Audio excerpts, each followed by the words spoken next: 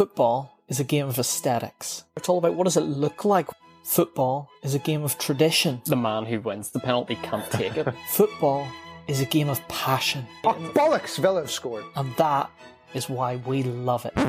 Fuck me, why is this stupid game back? I think that was a real low point for me in my life. It's time to turn the volume down. Goals scored by new signings are the only ones that count. Penalties don't count, and Mamadou Sakho having an absolute howler, that doesn't count either. The worst 90 minutes of football in Premier League history. He's a fraud. Zidane's a fraud. Everyone's favourite statistical fraud. Brendan Rodgers. All about the aesthetics, that's what we like to see. And that is just a bit of stat padding. Individual sport masquerading as a team game. Look at his Instagram, he's the ultimate beta male. BBC Sport decided to advertise their TikTok account. Yuck. It just doesn't get any better than that. Hello, this is Under the Floodlights Season 2 with me, Bailey Hutchison, and my co-host Chris Ringland. We get our first draws of the season. Dings and Mings combined for an early goal of the season contender. Pundits are able to waste our time with Anfield atmosphere cliches rather than tactics again. Man City get their first 5-0 win of the season. Man United remain unbeaten on the road. London remains blue. And how on earth have Everton managed to sign Demari Gray for just £1.5 million? All this and more on this week's show, which based on social media numbers this week is now a Brentford show. Chris, how are you? Yeah, I'm very good. I also was highly confused about Demari Gray's price tag. And also, yes, that was, I don't know whether it was unfortunate or not that we have accidentally become a Brentford podcast, but it seems we can't do anything about it, so. I think we just have to embrace it now. We're a Brentford show, Thomas Frank's the best manager in the world, and it's the best club in the world. I think we just roll with it. Yep, let's keep going with it, absolutely. I think a good place to start is, before we start getting into Premier League nonsense here, Marseille-Nice, Sunday night. Chris, what do you make of this? I mean, that's not where we expected to begin, but it's unfortunately where we have to begin. Never seen anything like it. So I understand this is a derby because you got the nice coastal part of France, you've got Nice and you've got Marseille. Now, as a West Ham fan, I have a bit of a complicated relationship with Dimitri Payet, but as time continues to pass, I guess I can love him all the more, although I'm not really sure. Payet I think he was taking a corner and had a bottle thrown at him by some Nice fans. And I think 18 months of no fans had kind of thought, well, shouldn't have a bottle thrown at me. So he chucks it back. And then it absolutely, all the stewards, all that they're paid for, absolutely didn't do their job. And there was like a pitch invasion and a scrap of all the fans. And the Marseille manager had to be like held back. Yeah, that Marseille manager's a loose cannon. Yes, he used to manage Chile, Sao Paulo, and Argentina. Because I remember him in the World Cup. Yeah, guy's a nut job, so he is absolute nut job. This reminded me of there's a famous NBA incident, the Malice at the Palace, where as soon as the players react and the fans spill on the pit, you can't control that. As soon as Payet throws the bottle back, you're like, yeah, there's trouble coming here. And then you see the advertising board kind of just give way to the number of fans. And then there's sort of an awkward moment where like some of the fans got onto the pitch and didn't know what to do, so started to run back. And then other fans went too far. And there's two of the Marseille players I saw with like strangle marks around their neck. One of them was Guendouzi from Arsenal, I think. Yeah, almost couldn't believe what it was saying there. And as you say, we're 2 weeks in. And clearly the French league's the place to watch. Apparently, yeah. So it is, but yeah, from one club where fans went too far to one club where fans just didn't bother showing up this weekend. Man City Norwich, Chris. Man City's first 5-0 of the season. I think it's fair to say this was not a shock result at all. No, and we'll get to Norwich in a second, but I have to say, Manchester City, absolute disgrace in terms of how they handled this. No full capacity in the Etihad, and the introduction. Now, actually, I was a bit annoyed because I realised that Wolves did the exact same thing, so I can't just rent City for it. But they have introduced the double advertising board. So I didn't notice this. Well, Bailey. So, as if advertising boards, weren't enough to kind of entice us to buy products for people who are willing to pay Man City to see them. At the Etihad, they've they've now built one on top of the other, which means that the limits are endless for advertising companies to be creative in their graphics to distract you even further, and the fans being further away from the action. So I think it just proves again to say that are Man City a real club? Yeah, Man City, it's all a bit manufactured at times, isn't it? It is all very like PlayStation-y, Amazon documentary sort of stuff. But good to know. Double advertising boards, we can now get more like crypto adverts and betting companies from Asia. Like that's absolutely. That's exactly who was it the other one the other day? I mean, the betting adverts are getting absolutely ridiculous. I think it was Ladbrokes or something, and it was like the advert like just before, the classic just before the game to get it in your head. But like the whole advert was about, don't bet and take breaks, but still bet. And he's like, get a grip. Yeah.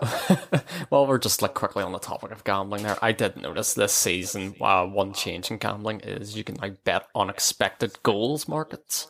Oh, surely not. Which, but it's like a 1 point number. How could you? What? Yeah, it's too much for me. Even I looked at it, being like, Paddy Power have gone too far here. Some serious mathematicians to do that. But yeah, right. So on to the football. Man City will get another 3 or 4 of this kind of result this season. I think the Norwich left back, Giannoulis. Giannoulis. One of the worst afternoons of this boy's life. He was just getting caught open by the same ball over and over again. It was horrendous watching. So the second that Norwich got promoted last season, I knew this was going to happen. I knew day two of the Premier League, like some of the defending in this, like it doesn't matter that it's Man City. Yeah. Like their defensive line, they're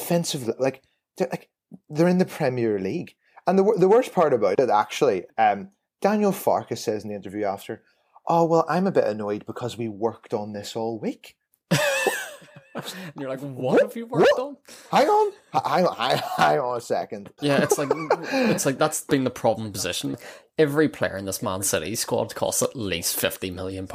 Yeah, and the only part of it that I could defend Norwich in was that young Max Aarons, who famously Norwich turned down Barcelona to buy when they got relegated, the fullback. I think he does have a lot of potential. He was very angry at a couple of the goals going in, so that was good to see. Bit of fight, Well, said last week between Norwich and Barcelona, I know where I'd rather be.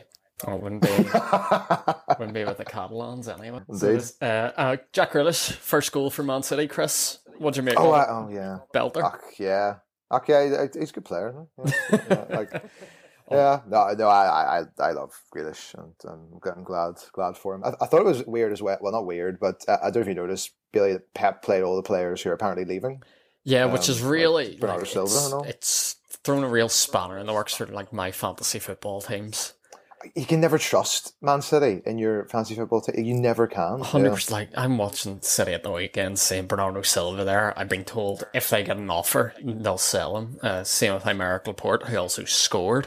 It's like, what am I supposed to do here, Pep? Should I put Laporte into my team, get a clean sheet every other week and potentially a goal, or are you not going to play him? And the second a £60 million bid comes in, is he out? This guy absolutely kills me. But as you said, again, just about Norwich, do you reckon they're down? It's week 2, and we did do this to Fulham last season, where we said early on Fulham are down, and Fulham had a decent run towards the end of things. But Norwich this weekend and last, they've obviously played 2 of the top sort of 3 or 4 teams in the country. But I don't look at it, do they? But they sold Buendia to Villa. Villa, yeah. I would say yes, Norwich are down. It's the fact they always gurn about having no money and all this kind of thing. And but they've got promoted to the Premier League twice in 3 seasons. So I don't understand how they could have no money, at all. Because it's not like Newcastle, So I would say they're yes, they played Liverpool and City, but I would say they're down. Well, I think one thing that showed how much Norwich roll over was just the complete lack of attempts going forward. I was looking at 1 shot all game, and not even on target. Just 1 attempt. This is the Premier League. Give it a go. I think there was like, was it Rashica or Rashika? Yep. I think one of the new players. There was something like like the way that he tried to win a free kick or something, and like the not playing. Like, it was just, we're 2 games into your promotion. Like, I'm not a fan. It's a team I'm looking at being like, right, when's Norwich on the fixture list? Because I'm buzzing to play them. Yeah, absolutely. So Chris, don't know if you've seen this game. Real nice some things moment. Fernandinho's son as a Man City ball boy. Just great to see, isn't it? I'm conflicted about it because it's a bit of, like, oh, dad gets you in type thing. But it's all right. Yeah. Sure, yeah. I just want to know, like, what ways this kid being taught the game of football. Like, I don't imagine this kid's being coached in the same way others at his age group have been. Like, I imagine it's all, like, very positive football. It's all about, one-touch passes at his level. And he's going home and just his dad's chirping him, being like, that's not the way we play in this house. I want to see boys chopped down here. Indeed, and I also I think that this is possibly the second time we've seen Fernandinho's son, because I'm pretty sure in the Man City documentary we see his birthday party possibly when Fernandinho gets the folks round. Oh yes, I do remember that. Now you say, cracking house this kid's coming up in. Yeah. well, indeed, very different to imagine what his dad came up in. Like, I imagine that's one of those culture things with Fernandinho. Imagine that's why he's so ruthless. But I can, like, 100% see, I don't know what age this kid is, but I imagine a couple of years' time, if he's still being ball boy, I can 100% see another Eden Hazard situation coming. Well, absolutely. Where if Man City in, say, a Champions League semi-final or 1-0 up and don't want to give the ball back, I can see this kid getting over that ball and forcing someone to give him a boot. 100%. 100% will happen. So you wanted to start this week with talking about teams that are in trouble. So I think one that look in trouble, but we'll probably argue that they aren't. Burnley lost 2-0 to Liverpool this weekend. What do you make of Burnley this weekend, Chris? Burnley are Burnley. I loved how Klopp was like, Burnley and what they do are nearly perfect. I mean, I know what he's saying. I mean, when I think of Ashley Barnes, perfect is not the term that I first think of. And I'm sure all our Liverpool listeners of the pod would have loved when Ashley Barnes scored and then decided to shush the Liverpool fans to only then it was offside or whatever it was. Okay, no, the reason Burnley aren't down is because, like, you get centre mids like Josh Brownhill playing left wing, who then come in and half everybody and kill the game, and so like it just won't lead them to go down. But the investment of the playing staff of that football club at Premier League level over the past 5 years is pretty unsubstantial, to say the least. Yeah, it's not great. I think they were chatting before the game about Burnley's recruitment, and it's like 75% of Burnley's recruitment in the last few years have been British and Irish players. Yes. It's like, well, of course that's going to cost you more if you're doing it that way. And then also Burnley, I think, have an average age of like 30 going into this game. Oh, absolutely. Which I think is even more impressive whenever you look at the fact Dwight McNeil's in the team and he's about 21. So it's like, there's a few grey hairs in this team. Bardsley, yeah. Bardsley's just grey.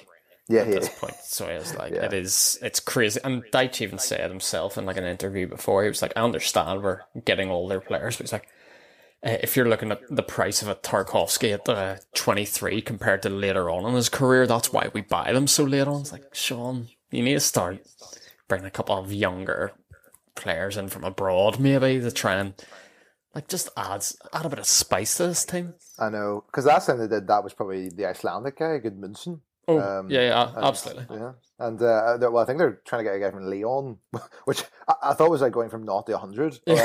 Let's go from Josh Brownhill to a Champions League player. Yeah, I would love to be there day one whenever Deitch has to shake this boy's hand and show him about, because that's just going to be the most awkward thing in the world. I think, you mentioned earlier, Klopp said Burnley are nearly perfect in everything they do. I was actually pretty impressed with Burnley overall, I think. Yeah. I'm convinced Dwight McNeil just needs a move. I think this guy's an absolute star. He's a great player. So it's like just pure wand of a left foot.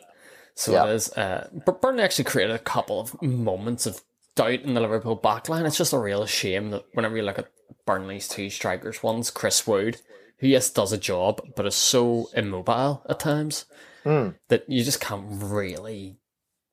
You can't play an expansive game with him because he can just stand there, and if the ball isn't within 2 feet of him, he's not going to get to it. And Ashley Barnes, I'm never going to compliment the guy on this podcast because I think he's a rat. I also learned that he's younger than Jay Rodriguez, which I find quite hard to believe. Yeah, whenever you look at the two of them, you're like, you've had tough enough innings. So I do have to say in that game, Harvey Elliott for Liverpool looks like pretty incredible. Like I thought the kid had a good game. There was a few moments where there's a ball in the Salah. I thought maybe he should have been played a couple of yards further forward. But overall, like pretty solid. I think the one thing where I thought it was hilarious watching him play was Josh Brownhill absolutely snapping into him. And it was a great tackle. So it was just strange midfield from Liverpool this week, and obviously other circumstances came into it. I think Oxlade-Chamberlain's wife had a kid. Fabinho had family issues out there. So midfield's 3 for Liverpool was Henderson, Naby Keita, and Harvey Elliott, which of course, which could have gone one of two ways, really, couldn't it?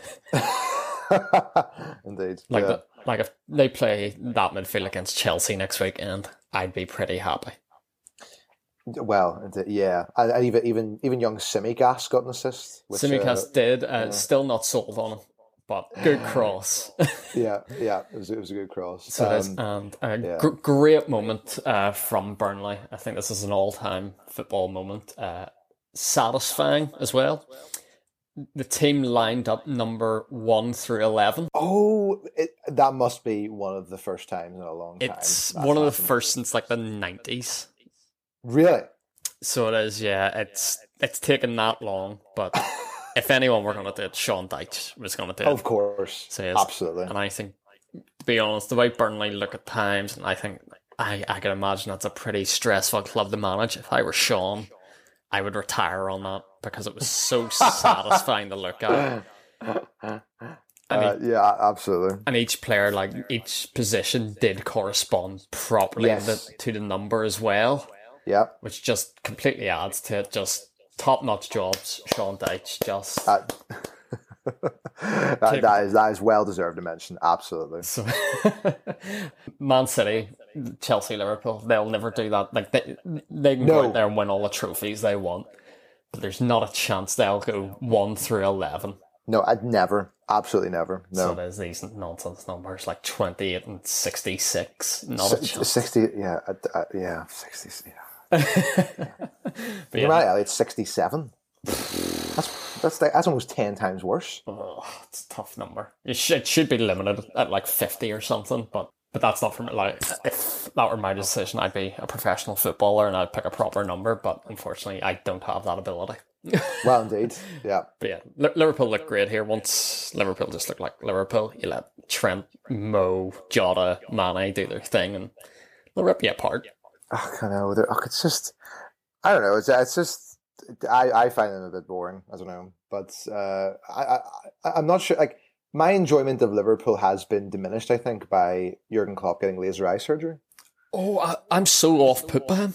Yeah, I can't deal with it. Yeah. So it's completely rattled me the first time I saw it. I was like, has he just put in contacts or something? He needs to bring them back, even just like those blue light lenses or something. Yes.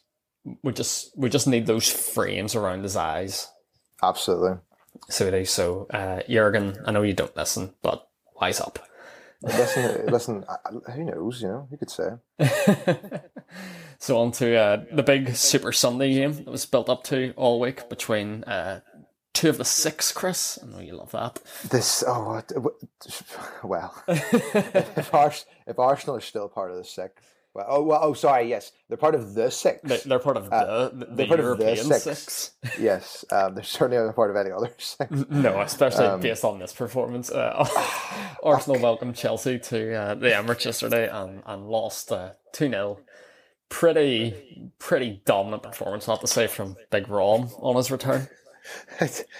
Look, I almost think Chelsea have won the league already. I don't think things are as bad for Arsenal maybe as people have kind of, well, I don't know, maybe it is. Look, they've got they're putting a lot of responsibility in the younger players and things, and they had the centre back partnership of Rob Holding and Pablo Mari, I think it is actually, which we're pronouncing wrong.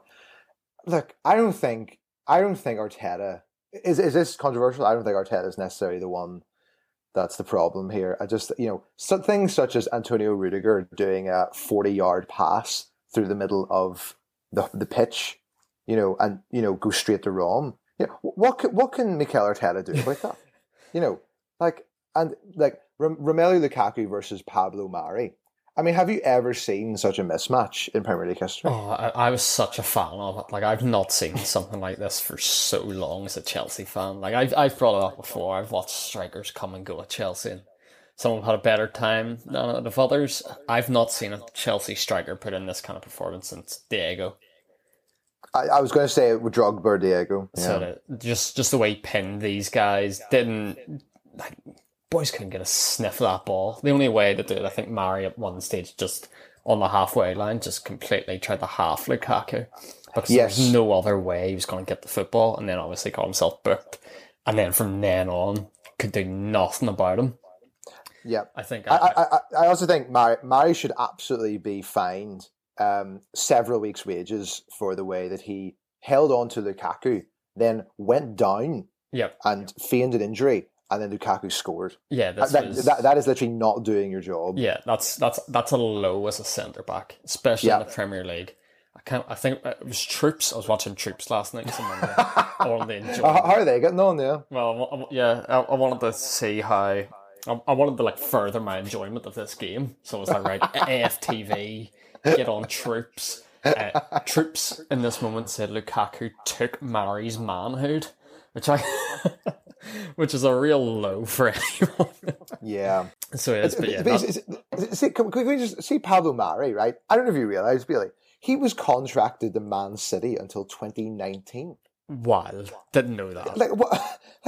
The guy's had the most bizarre career ever, and there's a lot of issues. I actually think, to be fair to Arsenal, it was comfortable enough at times for Chelsea. Arsenal did have a 15-20 minute period in the second half. Yeah, they did. Yeah, where they could have scored, possibly could have had a penalty. Yeah. I thought it was a tough day overall. Tierney had a rough afternoon because both centre backs were so drawn to Lukaku at times. Tierney then had to come in to cover, and Reece James this game was just left to do what he wanted. Yeah, he really was. Which is just unacceptable for a football team at this level to go, okay, there's space out there. Like, someone needs to cover, if that's Saka or if that's Xhaka. One of those needs to come and do a better job. But I do have to call out as well, Bailey, and I don't know what your thoughts are on this. You see this, I'm so confused about what's happened to Chelsea over the past 12 months. We are now talking about Jorginho in Ballon d'Or terms. Yeah, it's my fantasy football team name. Well, it is indeed. Now, Bailey, if we said that this time last year, or this time, like January the 4th, Jorginho is not the main reason why Italy and Chelsea did so well. He's not the main reason. No, absolutely not. He's one of the best penalty takers I've ever seen play the game. Yeah. Quite a good combative CDM type figure. I mean, Ballon d'Or. Yeah, it's one of the. It's a Ballon d'Or. It's a Lionel strange Messi. situation. Because the Ballon d'Or has now set up like a different precedent because of the other year where Luka Modric won it. But he was the best. But I thought that was fair. Yeah. Jorginho is a bit different. No, because I think if we're talking about best player every year, it would always go to Ronaldo or Messi. I think because Modric won it that year, and he only won it because of the trophies he won. It now has to just go to whoever's won whatever UEFA competitions are out there. The three nominees for UEFA Men's Player of the Year this year are N'Golo Kante, Jorginho, and Kevin De Bruyne. Well, there's no Messi or Ronaldo. No. And the reason is because those three have either Chelsea obviously won Champions League, Jorginho won a Euros, and De Bruyne was the best player in the Premier League last season. So he was, and also got his team to the Champions League finals. That's just what the precedent UEFA and FIFA are now setting. As much I do love it, I'm all about just jumping on this Jorginho propaganda thing. Jorginho, I just, I just baffles me. I'm so confused. Well, it baffles me as well because I think I was able to find out who was on this committee. I would show them Chelsea away to Aston Villa, last game of last season. like that was in May. Yeah, that was that was 1 week before this guy won a Champions League. That was one of the worst performances I've seen out of a player. Yeah. So it was, and the guy. There's times even this season I saw it in the Super Cup. I saw it on Saturday where Chelsea do after a certain period, and it's fine whenever he's playing beside Kante, and Kante should go on and win those awards. Sure, he is an absolute star. But there's times whenever Jorginho plays alongside Kovacic and Chelsea do just lose the ability to control games of football. And as I say, for 10-15 minutes, Arsenal could have got back into this game. Yeah, no, like I don't think Arsenal were actually terrible in that sense. But this could become a problem. If we're still sitting here in the end of September, October. Yeah. And Arsenal have drawn a few games here and there. What are we talking? Is there realistic ambition? They're a mid-table team. I think what a real bad moment for Arsenal right now is they play Man City next week. Oh, I didn't realise that. It's not what you need at this point in the season to be losing Chelsea at home and then Man City straight after. Two of the top teams in the league. It's horrendous. Yeah, I think they're in trouble. Yeah, just maybe. Just before I finish on Chelsea Arsenal, I want to put out a missing person request. Anyone know where Ben Chilwell is? Because I've not seen the fella since the Champions League final, and I'm nearly certain Gareth Southgate took him to a Euros, and I believe Thomas Tuchel does have him in a squad. I've just not seen the guy's face on a football pitch. The last time I saw him on a football pitch was when him and Mason Mount were hugging Billy Gilmore and then got COVID. That was the last time I've seen him. Yeah.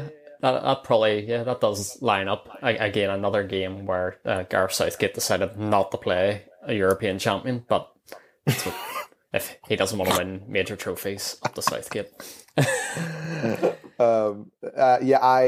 That's a great point. We'll have to keep an eye out on social media to see if there's anything that we weren't aware of before. Just a quick hashtag of where's Chile? I just want to make sure he's okay. I don't want to see Marcus Alonso in the starting 11 every week. Ben, I hope you're well. Yeah. Well, So anyway, on the next game, another team who could maybe be in trouble, Chris. Villa versus Newcastle. Newcastle are always in trouble, aren't they? Yeah, bizarre football club. Yeah. It's the same thing, it's the same thing kind of every year with Newcastle, the kind of St. Maximan shows up when he wants to type thing. Callum Wilson is Willock's coming back in now, and I think Shaar's okay as well. But, it's the way that he plays Murphy and Ritchie, who are proper wingers, as wing backs. And also the fact that Ritchie doesn't like him. Well, indeed. I don't know about Newcastle. You can never, and they always seem to just stay up. I'm kind of with you on Newcastle. I think Newcastle. You look through the squad, and there's good players there. They're really Callum Wilson's as good as any striker in the Prem. Yeah, St. Maximin, as you say, on his day, handful. Villa overall kept St. Maximin very quiet. Callum Wilson not as quiet. Callum Wilson was involved in a couple of incidents here and there. Unlucky with an offside, and then gets taken out by Emi Martinez. Yes. Okay. Yeah. So he does, which is now just one of those awkward, and such a close call, but it's one of those awkward things now with the linos keeping the flag down so much. Yeah. Incidents like that will happen. Good to see that Emi Martinez, his booking still counted. That didn't get rescinded. Yes, I backed that. Yeah. He did just completely take the guy down here.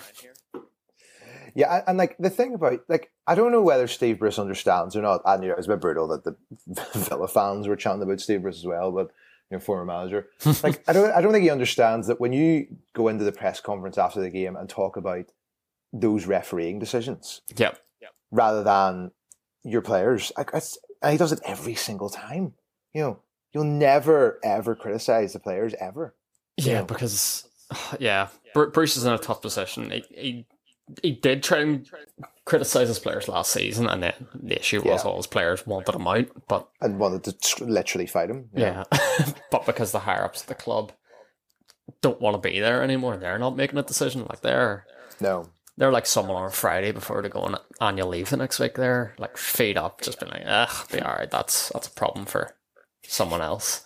So it's out of office, please contact my line manager. you know, absolutely. It's that kind of thing. So yeah, I get it with Bruce as well. It's like every time you hear him on Match of the Day, it's just like, oh, such and such a decision didn't go for us. It's like, Bruce, at times you just need your team to be better, mate. I know, and I have to say, I noticed a Match of the Day this week. Danny Murphy, after the game, proceeded to criticise and lambast Aston Villa for hiring a set-piece coach after they scored a set-piece goal. Yeah, this reminds me of, remember whenever we all criticised Liverpool for bringing in a throw-in coach? A throw-in coach. We're all like, what a moron. And you're like, oh, actually, they're very good at these now. Yeah. Just a quick shout out that set piece coach Bailey was much of the brains behind Michael O'Neill's tenure at Northern Ireland. So just good stuff. Austin McPhee. Yeah. Clearly, Northern Ireland could have gone further, but unfortunately, I think a mixture of lack of talent and yes, but they don't have dings doing things like this. Yeah. So the goal for Danny Ings, Dings. I've got a great stat here, Chris. An unbelievable stat. And you may listen to other stats-based podcasts. We're not about it. But I saw this and I was like, yeah, this is the stat I can live for. So Ings' goal, which was assisted by Mings, is the first Premier League goal with the goal scorer sharing 80% of the assist maker's name since Moise Keane assisted Michael Keane in September 2019. That's a great one. That's a phenomenal one. Yeah. I live for that. So yeah, that's great. You can go out there and talk about your expected goals, your expected threats. I'm all about surnames matching. Absolutely. A great header by Mings initially as well. Yeah, fantastic. Like, Danny Ings does what Danny Ings does. Yeah, absolutely. Overhead, no stopping this. And it's strange for me to say Danny Ings has now scored 2 and 2. Who's Villa's number one? Because are they going to play a 2? Or are they going to change it up here once Ollie Watkins comes back?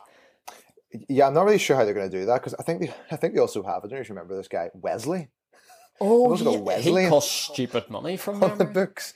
And I remember this weird amount of like incredible amount of criticism for Wesley. I didn't think it was really that justified. I think Wesley came in that period where, as we talk about other strikers and Joe Linton, he came in that sort of time where it was just like everyone was just going wild, picking these like strikers no one had ever heard of, and then just abusing them for not being very good at football. I didn't think Wesley was terrible, but he's back after like 18 months injured or something. So I actually don't know what they're going to do. I don't really think they need to play people like Ramsey, like the young guy. You know, they can kind of do a 2-3-1, and then they can fit both of them in, like someone plays off the right type thing. But yeah, it'll be interesting to see how they do that with Watkins and Ings. Yeah, because both get goals, and I think Danny Ings is used to playing in a 2 with like Che Adams and stuff. Yeah. Last season, but it'll just be an interesting change for Villa just to see how they get on and if they can do what they did last season. I think Ashley Young's a great signing as well. It brings a lot of experience and pretty remarkable that he won the league in Italy. I was going to say, but they're bringing out a league winner. I actually saw a video of Villa pre-season welcoming boys back. No one else has probably seen this. I don't know how I seen it. But it was like Dean Smith welcoming back Emi Martinez, who had won the Copa America. Oh, yes. Yep. And Douglas Luiz, who won a gold medal. Oh, for Brazil in the Olympics? And even like Dean Smith was kind of like, how on earth have we got a Copa America winner, a gold medal winner, and also Tyrone Mings was there, who got their Euro final. Oh, of course. So I don't think any of the top clubs have that. I was trying to go through, and I'm like, I don't think any of them lot have. sort of what Villa have in terms of winners. It's just some stock, yeah. Yeah. But maybe it's one of those. They're also Douglas Luiz is at that level of player where you allow him to go to the Olympics. Yes.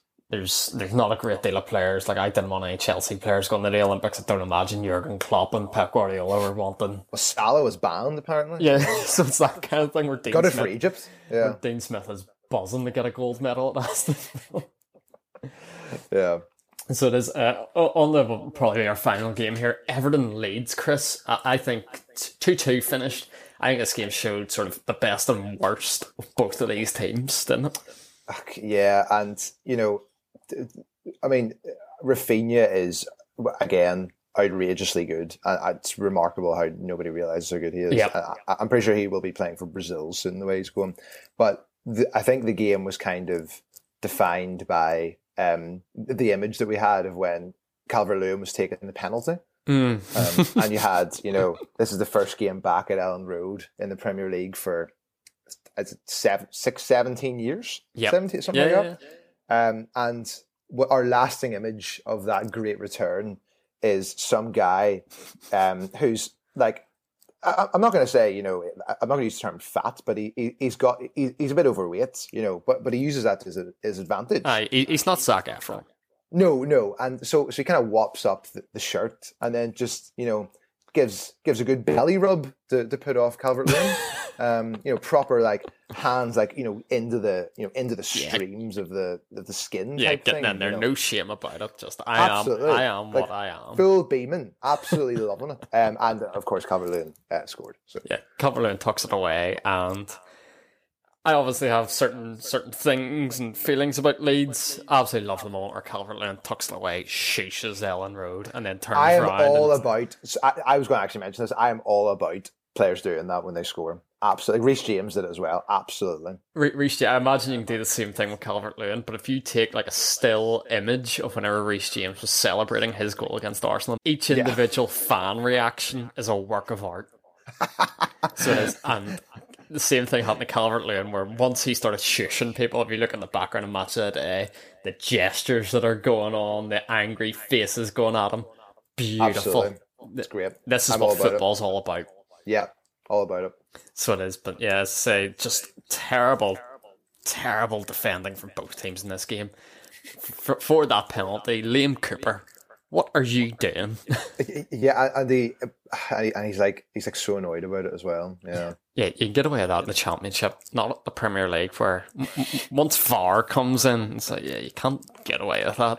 Yeah, and then Michael Keane for the other goal, another one. It's like, what?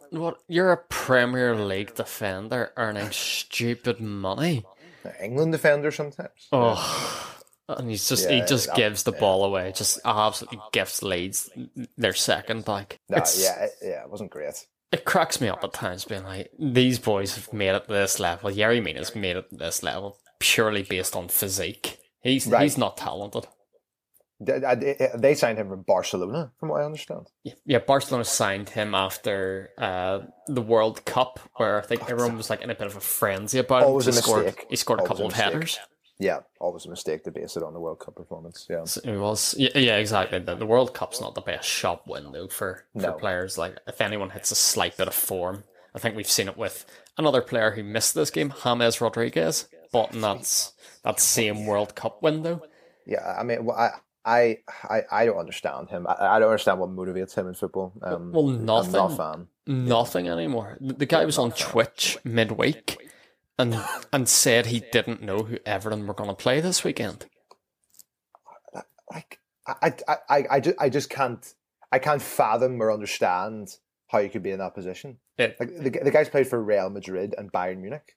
It's mind-boggling, and it shows you how quickly we can turn as football fans on this guy, because last season we were talking about how fantastic he was, especially early on. He was unbelievable. His numbers were good. His numbers were fantastic first half of the season, and then gets a couple of injuries here and there, and then a summer comes around where he loses interest. The manager's massively lost interest in him, and the fans have just turned. We've turned as well. We're like, get him out. go find yourself some mid-table Spanish team to play for and waste their time. Yeah, absolutely. We'll talk about quickly Demari Gray, Chris. Yeah, I honestly wonder, did Bayer Leverkusen forget a 1 on the spreadsheet? Who at that club sanctioned? I mean, Demari Gray is a good player, but I don't think he's amazing. I thought that was quite an interesting move to go to Bayer Leverkusen, play in the Champions League and stuff. But 1.5 million. I don't really understand who's making that call at Bayer Leverkusen. Yeah, I just think cracking bit of business by Everton. Whoever has just gone into negotiations with Bayer Leverkusen and I imagine it was pretty joking. They're like, I will give you 1.5 million. And Bayer Leverkusen have gone, sure. I think that Everton were probably taking it back because again, they're on the Zoom call, messaging in private saying, "Are they serious? They're actually 1.5 million." They're actually going to accept because no player goes for that little a fee now. No, not from Bayer Leverkusen to Everton. No, exactly. It's like Bayer Leverkusen need to know Everton have Premier League money. Are about to put stupid money in the new stadium. Yeah, they've got a bit of cash about, and Demari Gray didn't really cut it at Leicester at times. I think he's a good player. I remember seeing him in the under-20s World Cup, and I was like, this guy, there's potential here. Yeah. So there is. He's still young, still plenty of time to go. I thought his goal was a bit soft. Yeah, I know what you mean, and the celebration left a lot to be desired. Yeah, that was unfortunate. The Leeds pitch just didn't do what he wanted it to do. It's a classic Leeds pitch moment. Take your pick.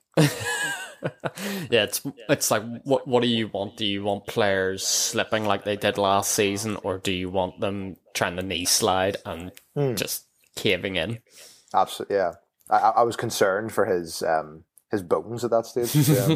But yes, good to see him. It'll be interesting to see how he gets on the rest of the season now, because he's not playing against Ilan Mele every weekend. But I have to say as well, Billy, before we go into the mud, a very quick rogue shout, which I think I may be correct in by the end of the year. I think Wolves are going to go down.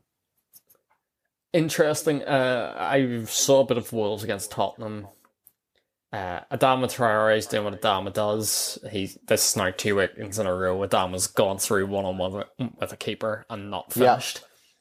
Yeah. I still don't know who the Wolves manager is. We're 2 weeks in. I don't know. I still think in my head it's Nuno. So think generic Portuguese man, right? Okay.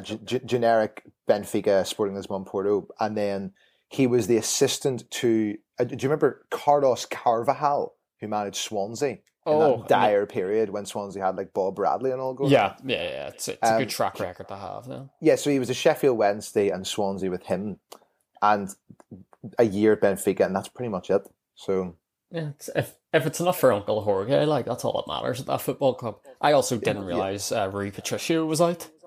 Oh yes, they've got a new Portuguese goalkeeper in. They've just found another guy, Jose Sa. I was like, he's just the same bloke. Yeah, and not to be brutal, but I think the part of the reason I say this is because they're relying on Raul Jimenez, who is coming back from fracturing his skull. Yeah, I'm a bit uncomfortable watching Raul Jimenez. I'm such a Raul Jimenez fan. I think he's great. He's a great player. Yeah, so it is. But I guess the club's probably done everything they can do. He's done everything he can do. The medics have given the all clear, but it is just uncomfortable watching this guy with the football anywhere near his head at times. Yeah, exactly. Yeah. So it is, but I hope he proves me wrong. I hope he does go on to score plenty of goals. I like Wolves. I think they're a great club and they're a great addition to the Premier League. I just think the squad and the kind of coherence of everything at the minute is this season. I just really think it's definitely the worst since they've got promoted. Yeah, I would agree there, but I would also say I've seen worse teams than them. Well, indeed, yeah. But we'll definitely see, because she said, well, it's just such a different period for Wolves. Nuno's out and ins and outs, and you're trying to replace one Portuguese guy with another, and does lightning always strike twice, or not even twice in Wolves' case. You need it for the 4th or 5th time. Indeed, yeah. The way that club's run. But we'll move on in the mud, because we've got a great topic this week. Oh yes, it's week 2, So it's already time to talk about kits. And more specifically, the Puma third kits are out this week. Man City, Fenerbahce, Borussia Mönchengladbach, AC Milan, Valencia and Marseille have all been subjected to this great B tier of European powerhouses. Yeah, I think Shakhtar, I've missed Shakhtar off the list as well. Another one. Massive clubs. They've all been subjected to a new kit with like a traditional badge instead just their name written across it in the middle. I put this up on the pod's Instagram last week. I've never seen such a negative reaction to anything we've ever put up. Everything was like a 0. So I was like, I'd love to have shared that with like the City marketing team, because a lot of the reaction I saw on Twitter as well was a lot of people. I think Sports Direct was trending whenever these came out. So I saw one guy, I was checking before we recorded, one guy said Puma's new kit range is grotesque and comes across as lazy, fan gear at best, and this is me being kind. I think it had, we saw the first issue of the kit during the week there, without a traditional badge. Players are gonna struggle. A couple of celebrations. A Fenerbahce striker scored this week and tried to kiss a badge, looked down, picked up the shirt, and didn't really know what to do. And there are badges all over it, but not a traditional badge. And I don't get who was able to sign this off and go, yes, that's what we want across Europe. There's honest, like, it's difficult to know where to begin with how terrible this is. Like, everything about it. It's just so cheap looking. It looks lazy, and as though like some kid in a primary school has made it. It honestly does, and it looks like a t-shirt you'd wear going to sleep. Yeah, that's exactly it. It does look like a sleep shirt. It's absolutely, and I've sort of traced it back to Puma tops at the Euros. Italy and Switzerland did have similar tops to this. They did have sort of like a big like Italia or a big Switzerland across the middle, and then a smaller badge just above. Now those were stinkers, but Italy got away with it because they won. I think you can get away with a top that bad if the team goes on to win it, but those are terrible football kits. So it is, and I thought we can start off the season. We're now 2 weeks in. Most kits are now out. I think it's a good time to just discuss kits. I think I've kind of broken it down into 3 categories. I've gone for standouts, shockers, and have they bothered? Right, okay. So standouts for me, Arsenal away and third kits. Yes, yep. Sort of the yellow one, and it's sort of like a zigzag one for the third kit. Yeah, I do like an Arsenal yellow. Confused yesterday though. I think I saw Bernd Leno wear the away kit. I don't know if Arsenal fans know what the actual goalkeeper kit is, if it was correct. But I thought Bernd Leno is not wearing a home or goalkeeper kit. He is wearing the away top here. Yes. Another one I thought, Leeds away top, I'm a fan of. Right. Mainly just because it's blue. Yes, that is a good one. Yeah, so it's just a good look, and whenever we talk about others later on, you can see why that stands out. I've got all Man United kits. Massive fan of what Adidas have done this season for Man United. I'm just not a fan of the sponsor and how it works on it. But the TeamViewer sponsor is kind of small and doesn't look tall enough, if you know what I mean. Yeah. So it is, but I think the home kit just looks very classy. The away top, I believe it's the away top, not if I get mixed up between the away and the third. It's blue. The away, sort of the blue white stripes. Massive fan of it. Looks very, very classy as well. And then the kit they wore yesterday against Southampton. Massive fan of that. Just the dark blue again. Works really well for me. It's better than the zebra from last year. Oh, I was actually a fan of that, to be fair. I thought they took a risk. They took a risk. I'm all about clubs taking risks. Sometimes it doesn't pay off. We'll get all to it in a sec. But another standout for me, Man City's away, just their away top. We'll get on to it. We'll also talk about their third. Their away top alone white, very plain, very nice. Yeah. And last one, I think, is a standout, Newcastle away. Okay. They were against Villa, another sort of black and white one, but works very well. Obviously works very well whenever you see a guy like Callum Wilson wear it. It just looks unbelievable. Indeed, yeah. So I've got my shockers here. I don't know if... Yep. See if you've any more to add. I've gone for Watford. Yes, I completely back this. And some of them are rotten, and I'm not a big fan of like that bright yellow Watford have anyway with red and black. But just for their sponsor, I don't know who it is, like Kelme or something. Steak.com. Oh no, but they're like the shirt manufacturer, sorry. Oh, right. Well, I haven't even heard of them. Kelme. Yeah. Kelme. It's a paw.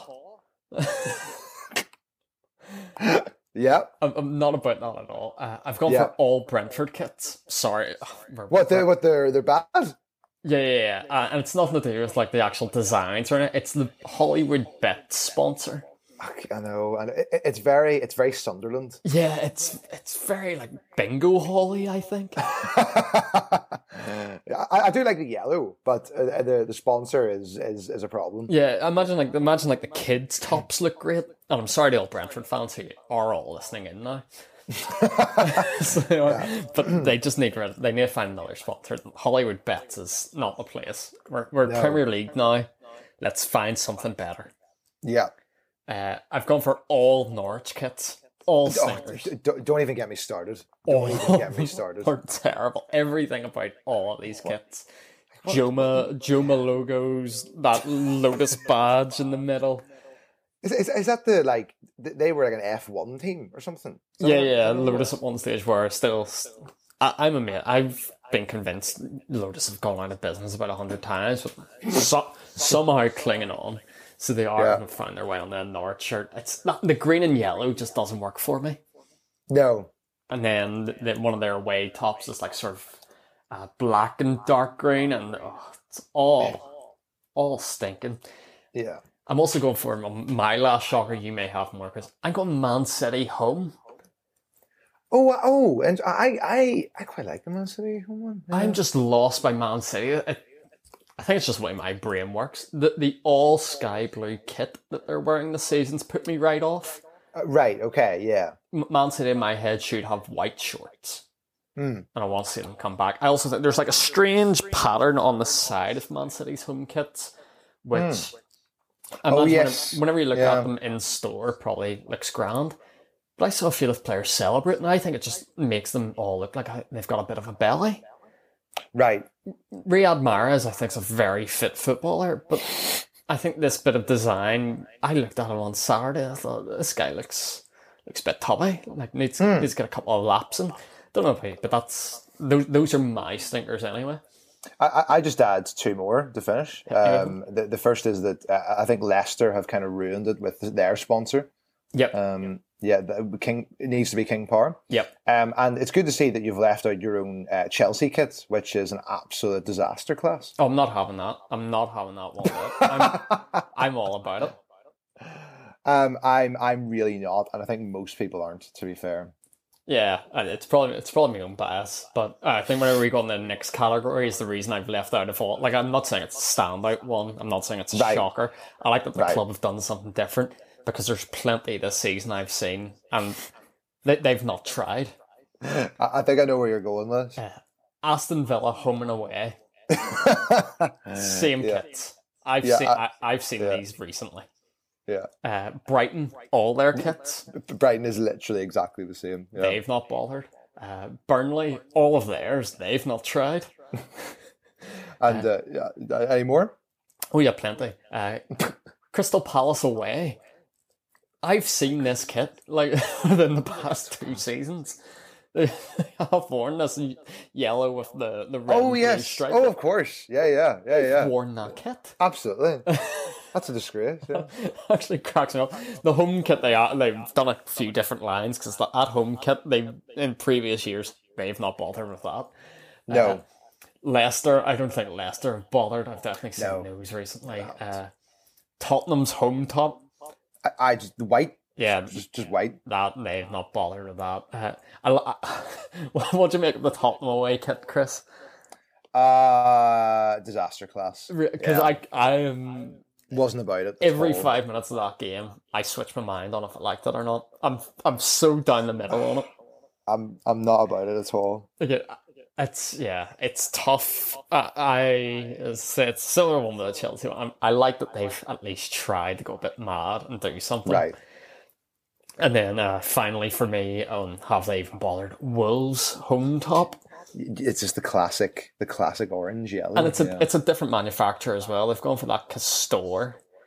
Brand. Oh yes, because the manager had some jacket like that. Yeah. Yes, they've not tried. I've also seen Wolves and Newcastle have gone to this brand Castor, and I think the first team to do it were Rangers up in Scotland, and fans complained about some of the pricing.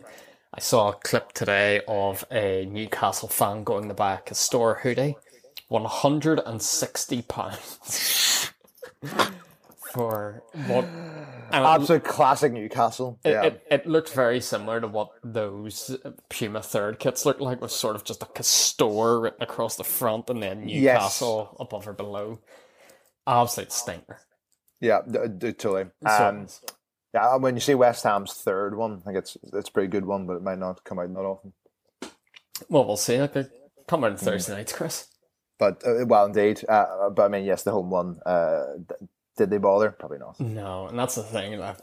Kit manufacturers just at least just go daft every now and then. Aye. You don't. I'd rather my club end up in the shockers than end up in the have they even bothered. Yeah. So that's for me. So yes, that brings to the end in the mud. Chris, any final thoughts on the weekend? Not really. I just think it's going to be the year of the ROM, and everyone else is just going to have to lay down.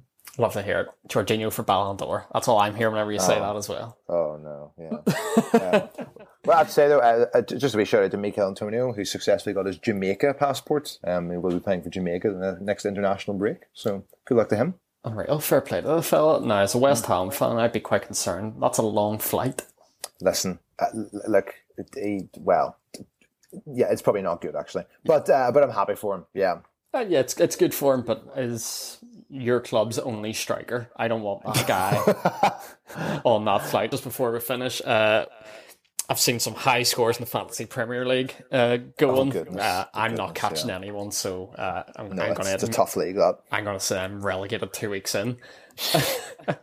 And yeah, thanks to everyone who's been on the pod's Instagram and messaging us all week. It's cracking reaction to week one, wasn't it, Chris, to be fair? I was taken aback slightly by how strong it was, yeah. So yes, thanks everyone for getting involved over there, liking things, sharing things, and just letting us know. And big shout out to all the Brentford fans who are now getting involved. Absolutely. Good to have you on board. So it is, we'll try our best to be nice about Brentford, but that kit, no. Have to be fair, yeah. We'll try and be balanced, so we will. But that's us for this week. Back next week. A couple of big games next week. Chelsea, Liverpool, Arsenal, Man City. So should be a good one. Excellent. Good stuff. Thanks very much, Chris, and see you next week.